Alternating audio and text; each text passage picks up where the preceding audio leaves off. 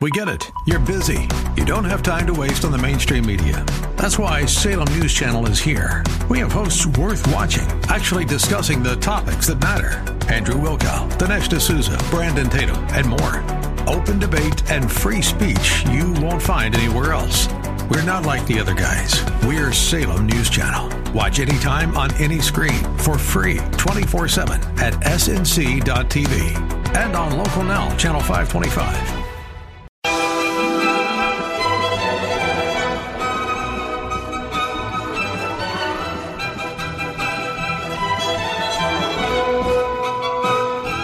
It's time to blow the trumpet in Zion. Welcome to Pilgrim's Progress, brought to you by the National Prayer Chapel with Pastor Ray Greenlee.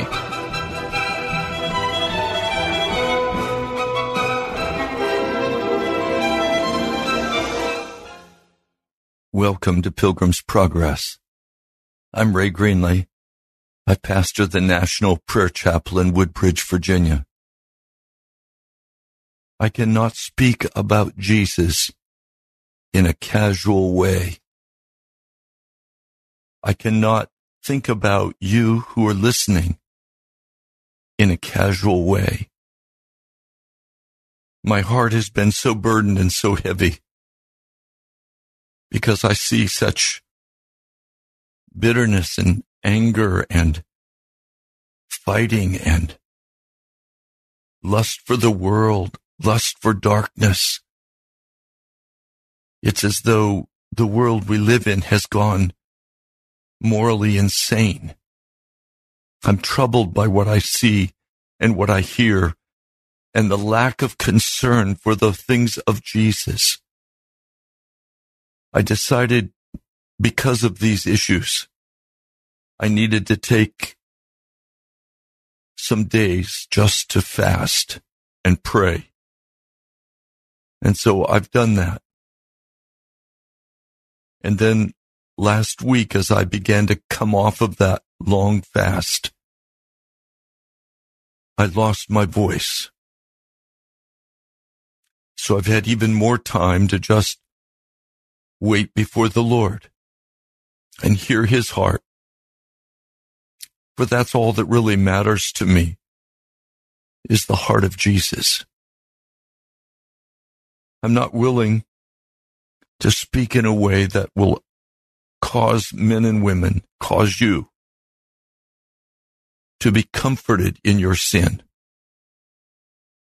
What we're dealing with is so urgent, so necessary. A man can come into the house of the Lord. He can pray a very religious prayer.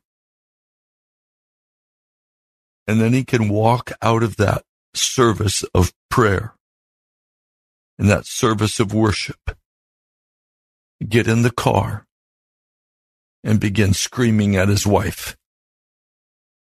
insulting. Or she can begin to say, "You never do what I want you to do. You never are willing to love me the way I need to be loved." And on the wicked words flow. I want to shout to them. God says, "Be still and know that I am God." But the words keep flowing and the anger keeps flowing and the lust for things of darkness keeps rising up. If you keep biting and devouring one another, you'll destroy each other. You'll destroy your marriage. You'll destroy your life. Aren't we at a place where we can clearly see the reality of the separation between wickedness and righteousness? I look at those considered heroes in our culture today. Football players, baseball players, Adele, Beyonce, other actors and actresses. I look at them and they look to me like members of a freak show. The way they dress, the way they act, the way they speak. I see the whole progressive left as a demonic freak show. I'm troubled. And then I see on the right men and women whose hearts are filled with hatred, whose hearts are filled with condemnation, bitterness. What are we going to do? Well, the scriptures say,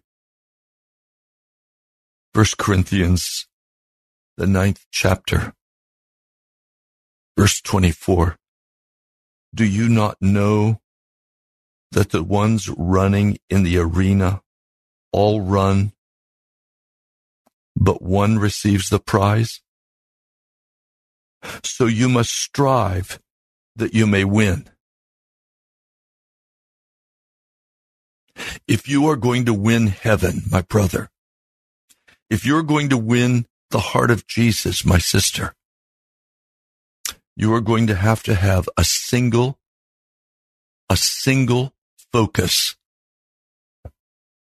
And everything that slows you down, everything that pulls you aside, has to be let go of. There is only one important issue, and that is to strive in this race between heaven and hell, that you might win the race.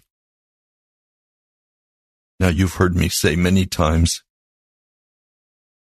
the race is won by faith in the blood of Jesus Christ.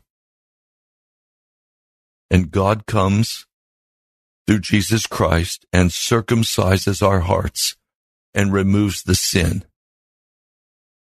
Then what is this striving? Well, this striving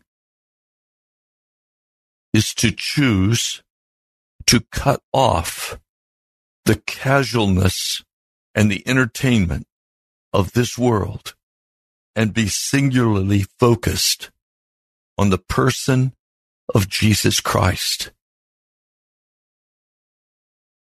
He is to be our food and our drink. He is to be our source of nourishment and strength.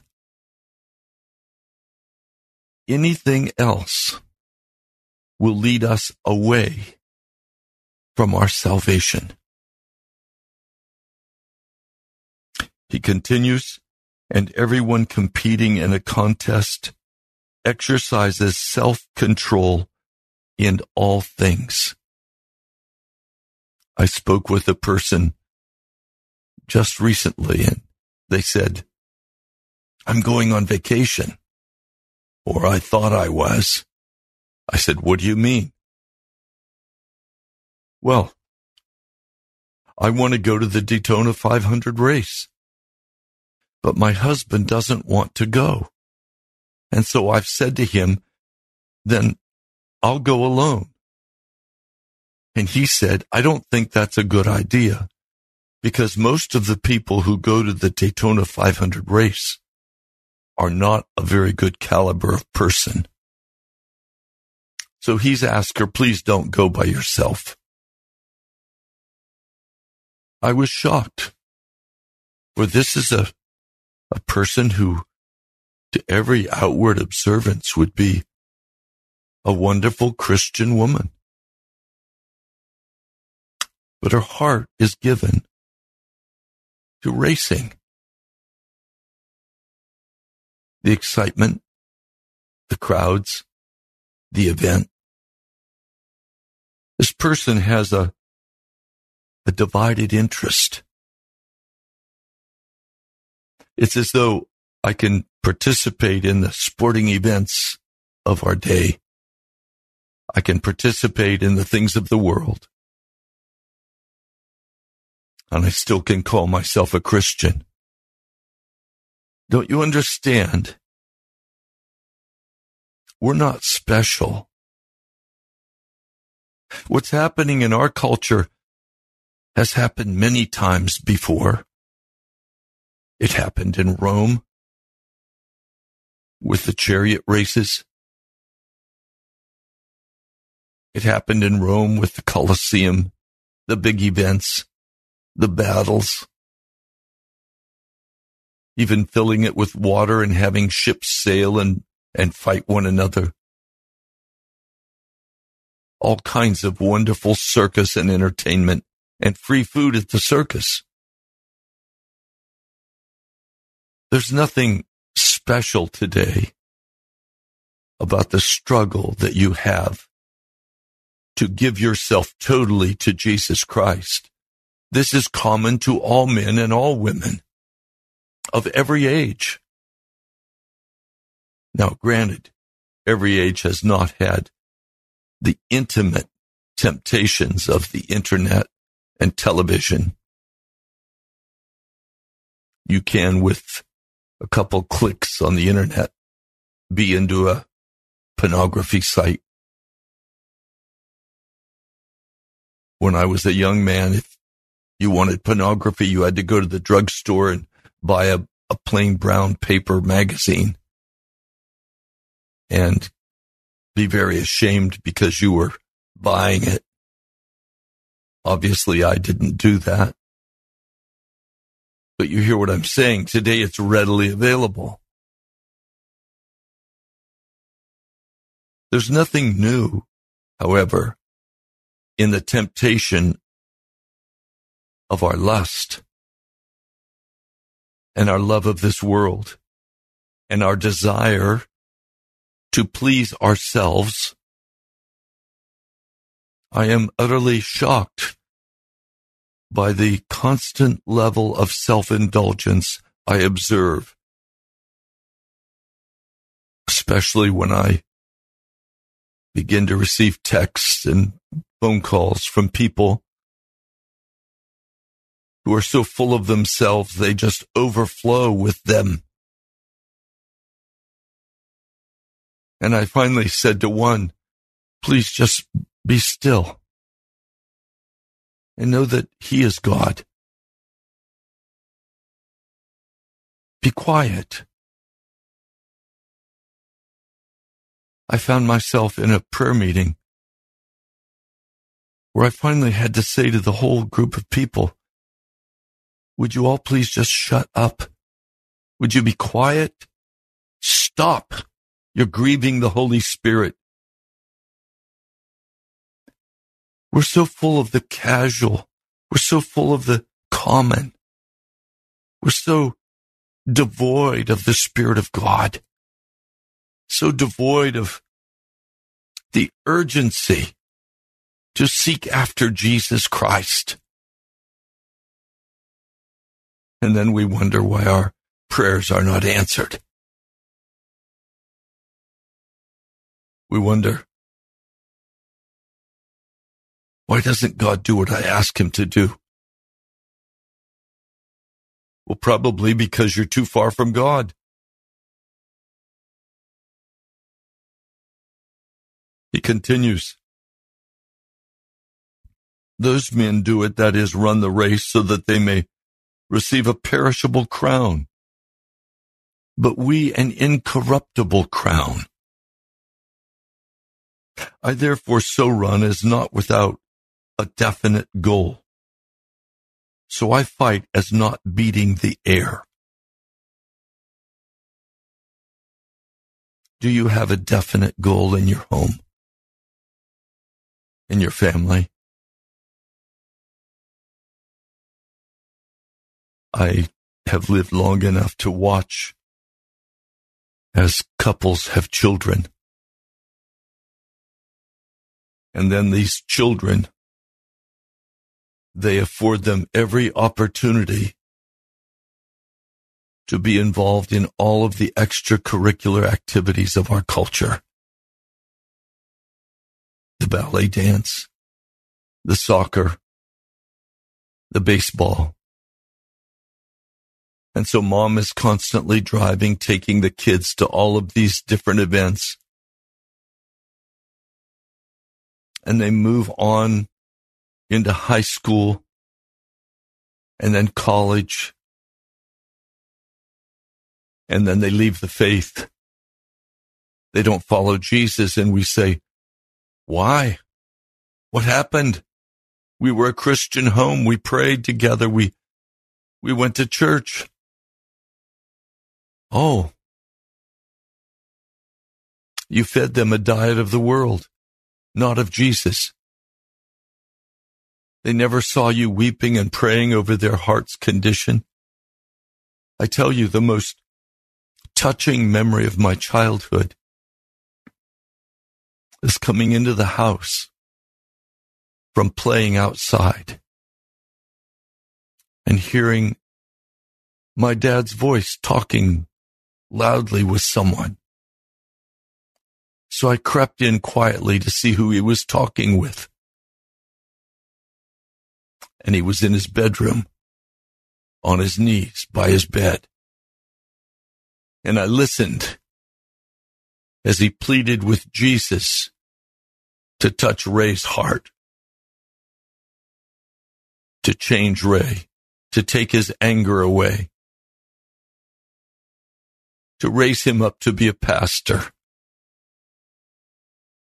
I listened to my daddy pray for me. Have your children heard you crying aloud for their lives? Like my daddy cried aloud for mine? I know that the ministry that I come and share with you is largely because of my father's prayers, of his intercession for me. And Jesus, honoring those prayers, kept chasing after me until I gave up and he caught me. And his banner over me is love. Are you praying that way? With tears, brokenness for your children? Or are you too busy? Too busy providing them all of the physical attractions that you desire.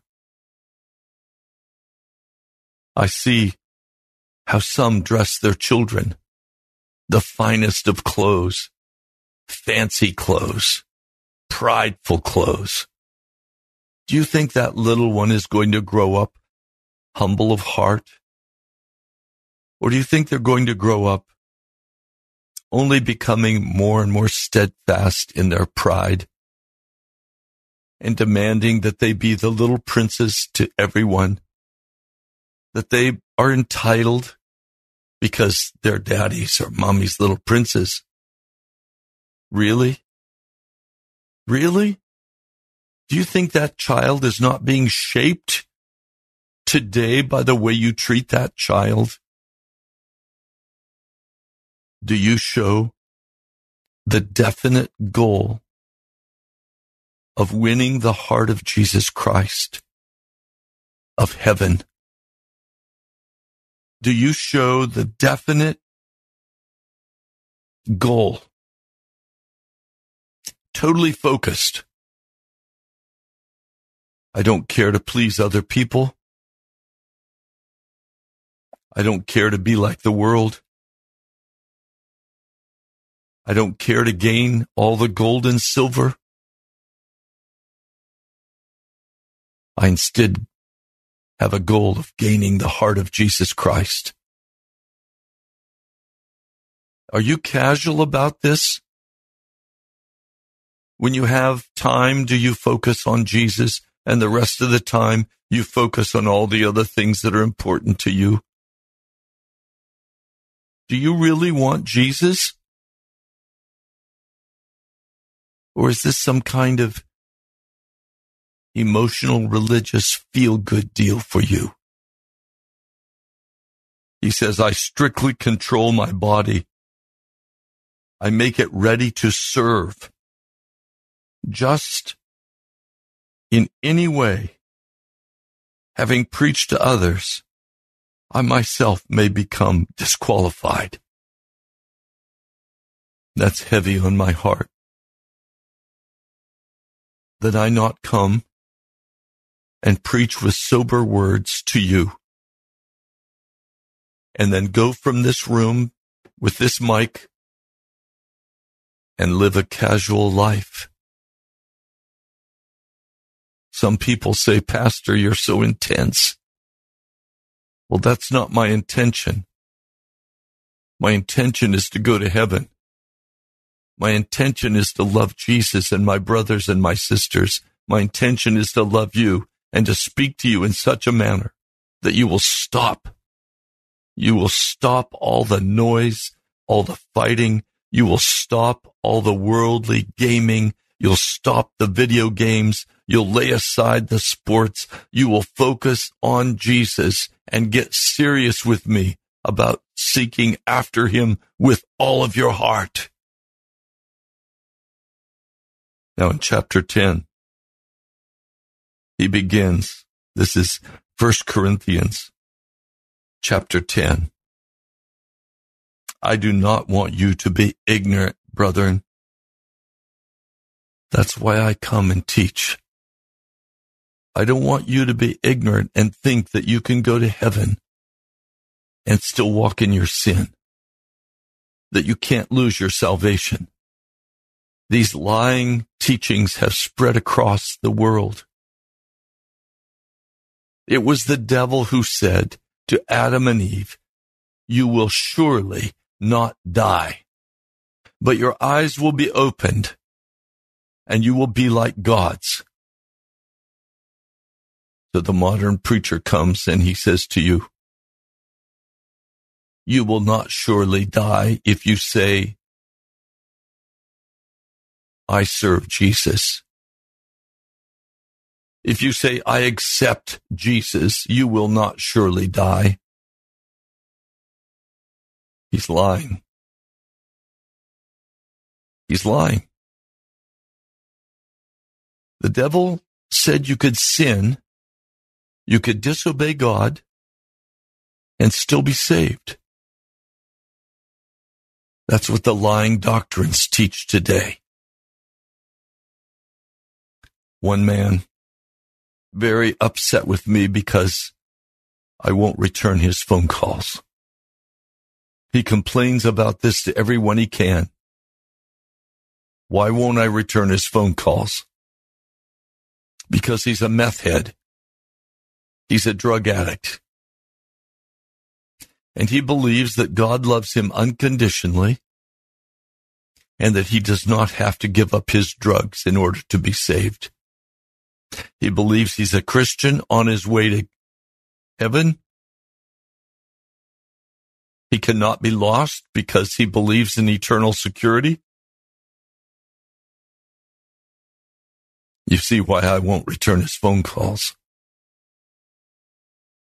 Because the phone calls devolve into his screaming at me. He does not want to hear that he must give up his drugs if he's going to follow Jesus. I do not want you to be ignorant that our forefathers were all under the cloud and all passed through the sea and were all baptized into Moses by the cloud and by the sea. And they all ate the same spiritual food, and they all drank the same spiritual drink, for they were drinking from a spiritual rock following them. Now the rock was the Christ. So he's saying, let's go back and look at the example of the children of Israel. They're brought out of Egypt, and they pass through the Red Sea. And by passing through the Red Sea, he says they were baptized into Moses. And then they ate the same spiritual food. They were baptized into the law. And then they ate the spiritual food. And they drank the spiritual water, water flowing from the rock. the manna falling from heaven, both symbols of the broken body of Jesus and the spilled blood of Jesus. And Paul says that rock, that was Jesus Christ in the desert with the children of Israel. But look at verse 5. But God was not well pleased with most of them, for they were overthrown in the wilderness. Now these things became our examples for us not to be passionate with reference to evil things, as they were also passionate. This is what my heart cry is for you today. What is it that you're passionate about? You know, there's a very simple truth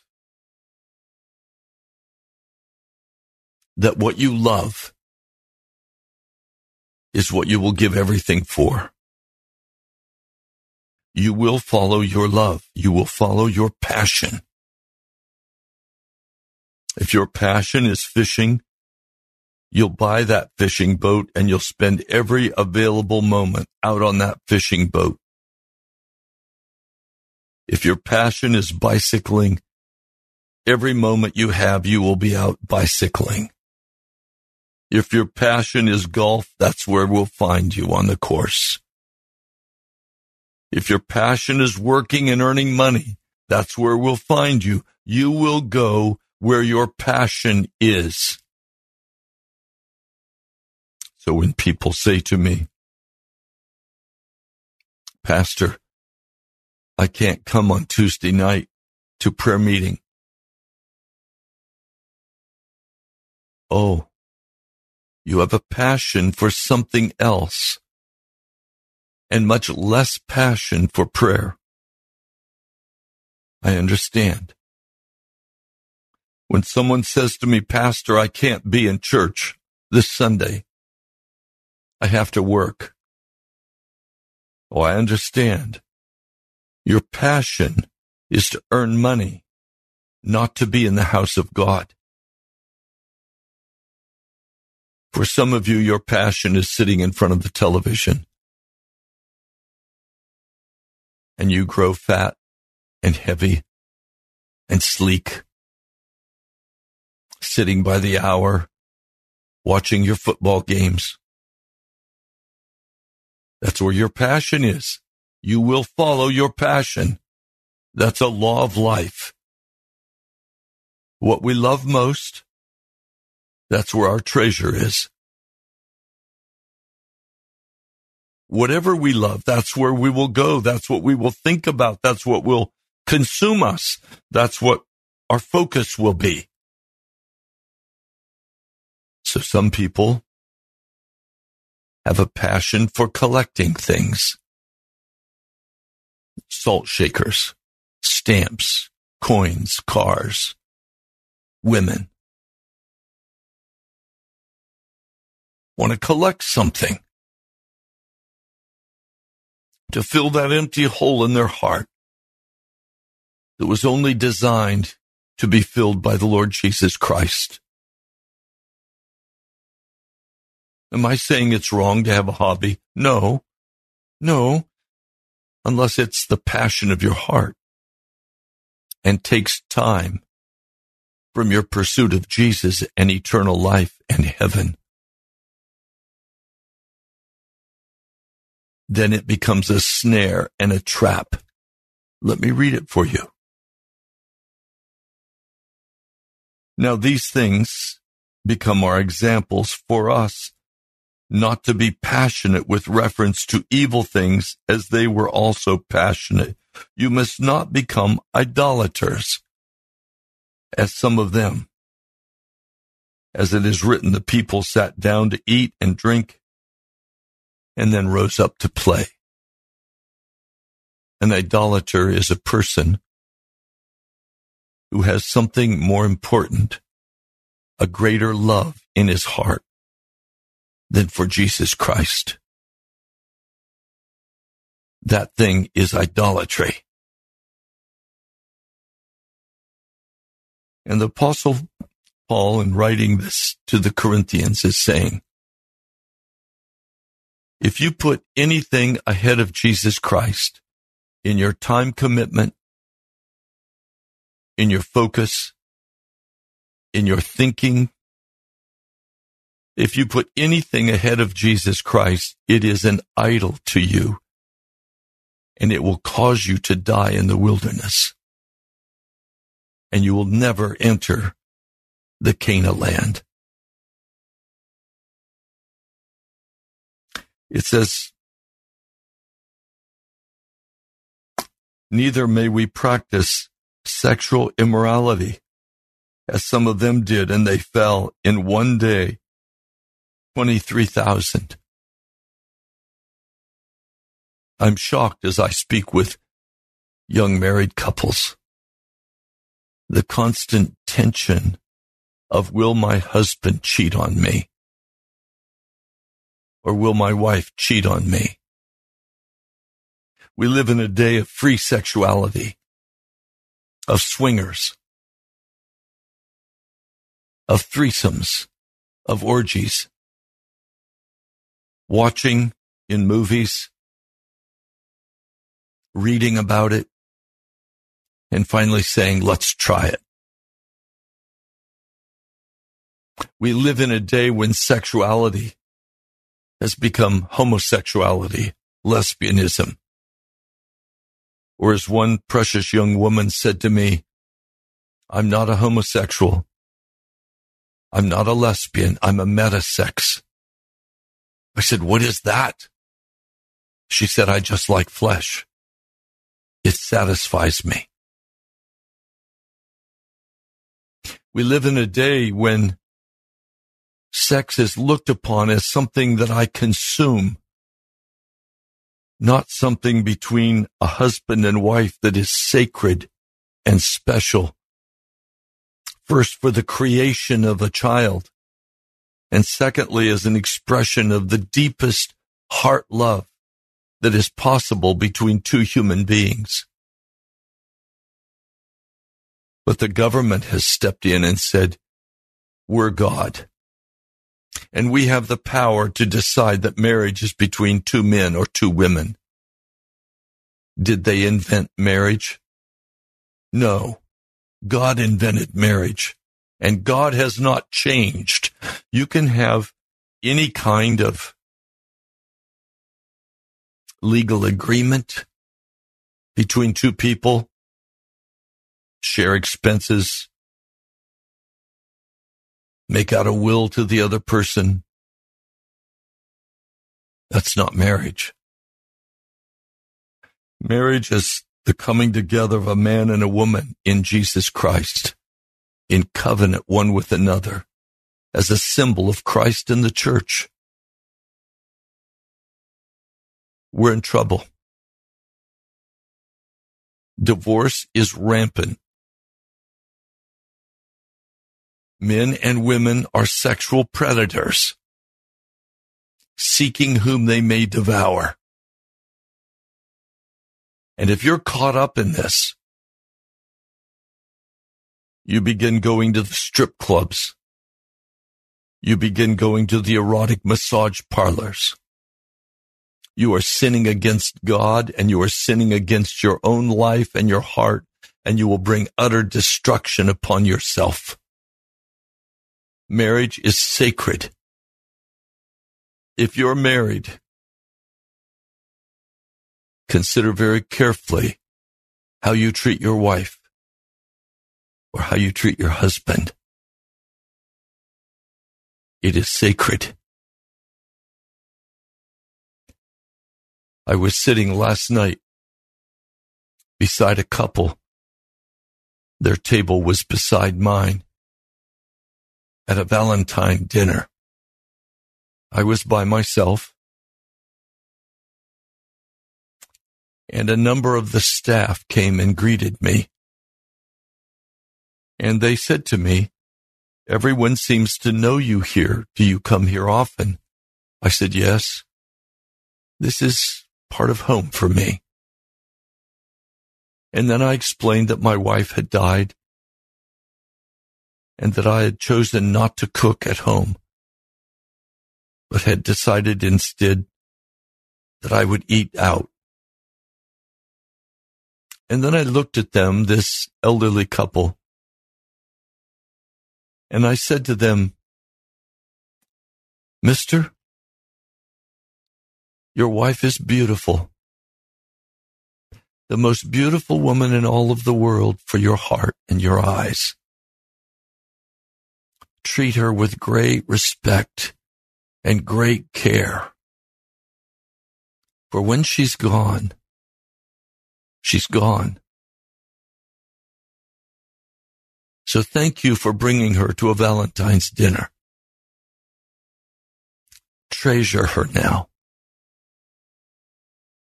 The woman reached out and grabbed my arm.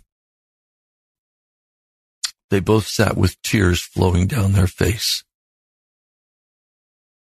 And he said very tenderly to his wife, "I do love you." It was very special. They've had many, many years together. They've been through some very difficult times together, like all couples. But he looked at her tenderly and said, "I love you." Those must have been sweet words to her ears as the tears flowed down her face. The children of Israel threw off all restraint. They wanted to satisfy the lust of their heart by using another human being as a piece of meat. And the Lord was angry. And if you're behaving in this way, if you're an adulterer, if you're a fornicator, if you're in pornography, you're playing with fire. And you're on the edge of total destruction. Stop. Stop. Cut it off. Strive. Paul goes on. Neither may we tempt the Christ, as also some of them tempted and perished by the serpents. What does it mean to tempt God? Remember when Jesus was being tempted by the devil? He told the devil, "Don't tempt the Lord." What he means is, don't take a position that says, "I don't see God doing anything for me. Is God even here? If there's a God, why is he letting this happen? If there's a God, why doesn't he answer me? God, if you're real, show up." That's tempting God. I did that many years ago. And the Lord came and rebuked me and said, "Stop. No. Don't do it again." You see, I've learned the most precious truth, that God is not a God who is far away. He's a God who's very close. He sees the tears and the brokenness. He hears the heart cry. Nothing gets past Jesus. He sees it all. And he's testing your heart to know what's in it. He wants to know, if you don't get what you want, will you turn aside? Will you say it's useless to serve God? I urge you, read carefully the full book of Malachi, where they were saying, It doesn't make any difference. We do all of this and God does nothing. They were tempting God. And God was silent for the next 400 years. God can outlast you, brother, sister. Stop your demands on Jesus. Stop tempting him by asking, are you among us or not?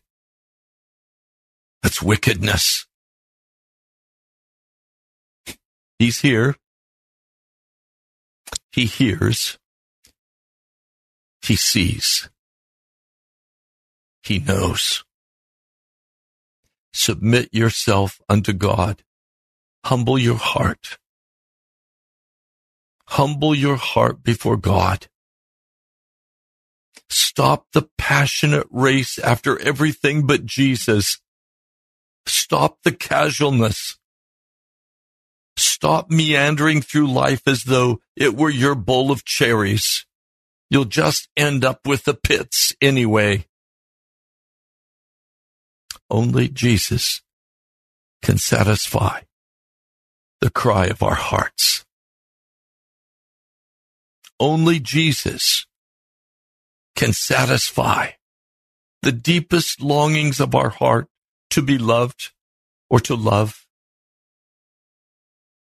All things are in his hands. He sets the times and the dates. He determines who will live and who will die. He is God. Don't grow impatient with God. Repent. Don't turn aside to something else because God doesn't show up when you want him to. Seek his face. Run the race. He continues, you must not even grumble, as also some of them grumbled, and they perished by the destroyer. Please, God hates a grumbler. Nothing will make God angrier faster than for his children to grumble about their circumstances, to grumble about the car they drive, or grumble about their husband or their wife, or grumble. Nothing is good enough for you. Stop. You're making God angry with you. And the blessings he's already given you will be removed if you continue to grumble.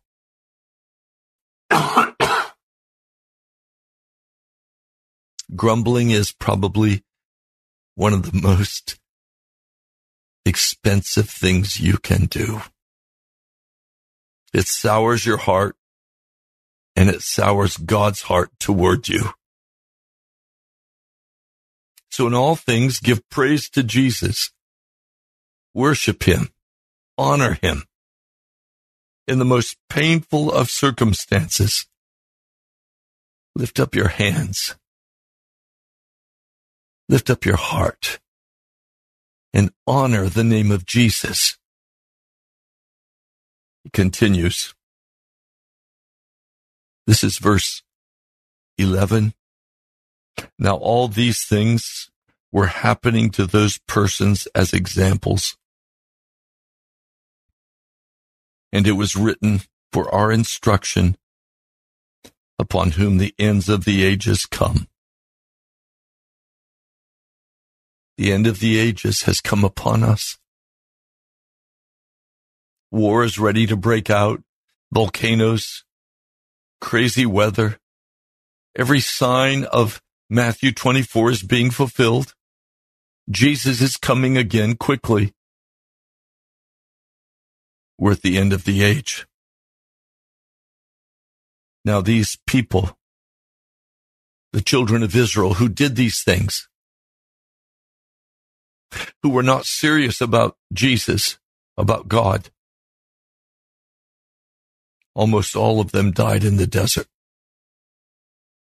Now he's speaking here of children of Israel. He could just as well have been speaking about the modern church in America. If there is not a dramatic shift in the heart of God's people in America, most of them will die and never see the shores of heaven above. They will instead find themselves in hell. And with great groaning and crying and gnashing of teeth, they're going to say, why? Why? Look what I did. I was in church every week. I gave my tithes and offerings. Why is this happening to me? Because your first passion was not Jesus. Your first passion was the world. Your first passion was your self-indulgence, your physical comfort, your vacations, your traveling, your work, your relationships, taking care of your kids, the responsibilities of life.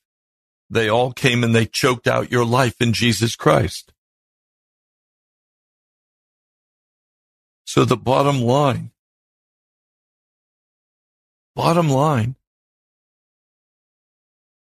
you never really gave yourself to Jesus.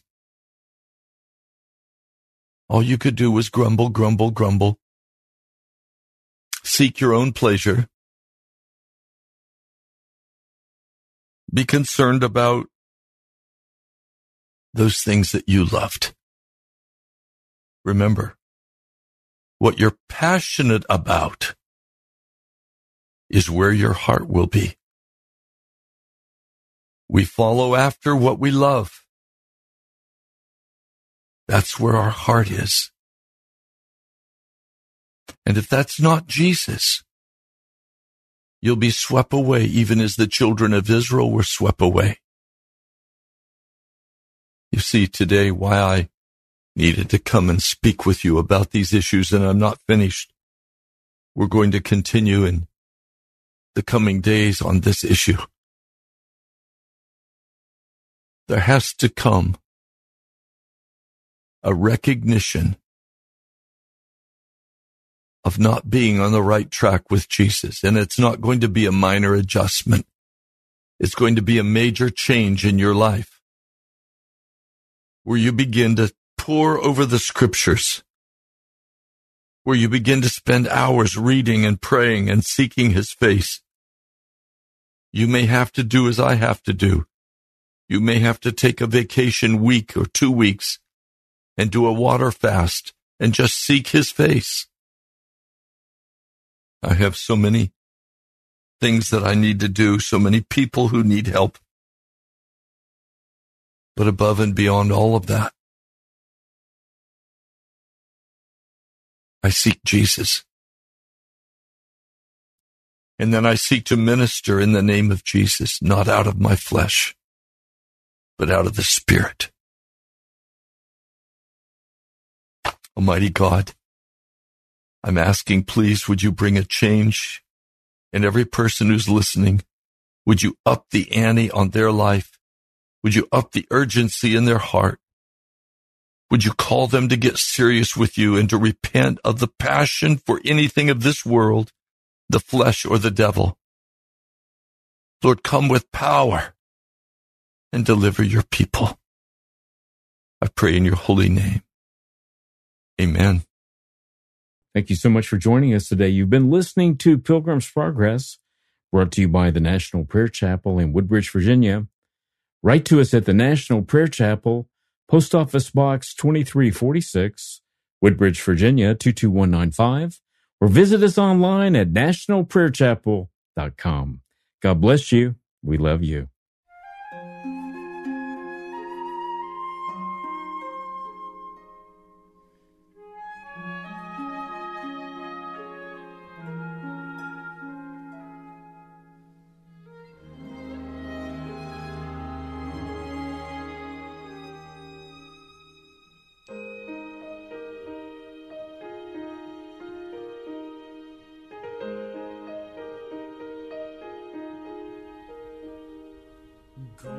of light, take away the dark of night.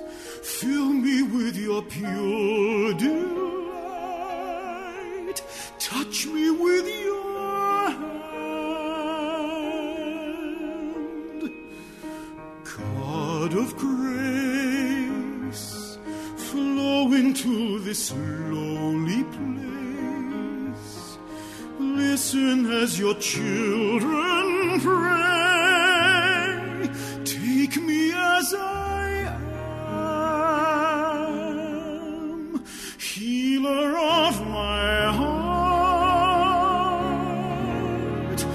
lover of my soul, maker of the stars, the earth, the sky. Come and make me whole, Savior of this world. My voice praises you alone, healer of my heart, lover of my soul.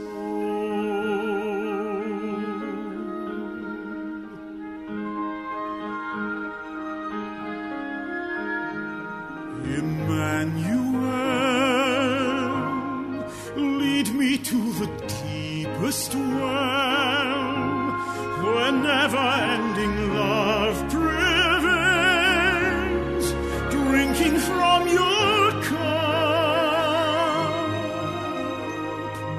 Prince of Peace, forever live inside of me, keeper of eternity, oh Lord, revive me with your touch, healer of my heart, lover of my soul, maker of the stars, the earth, the sky. Come and make me whole.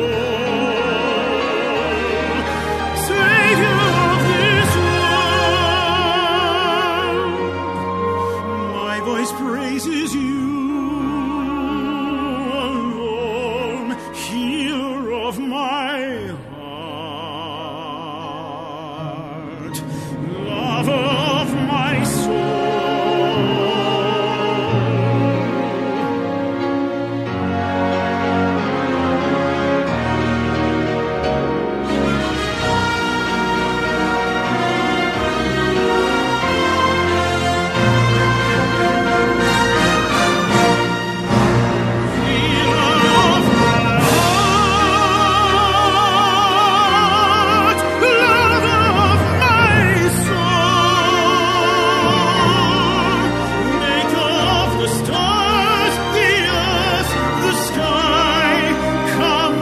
Make me whole.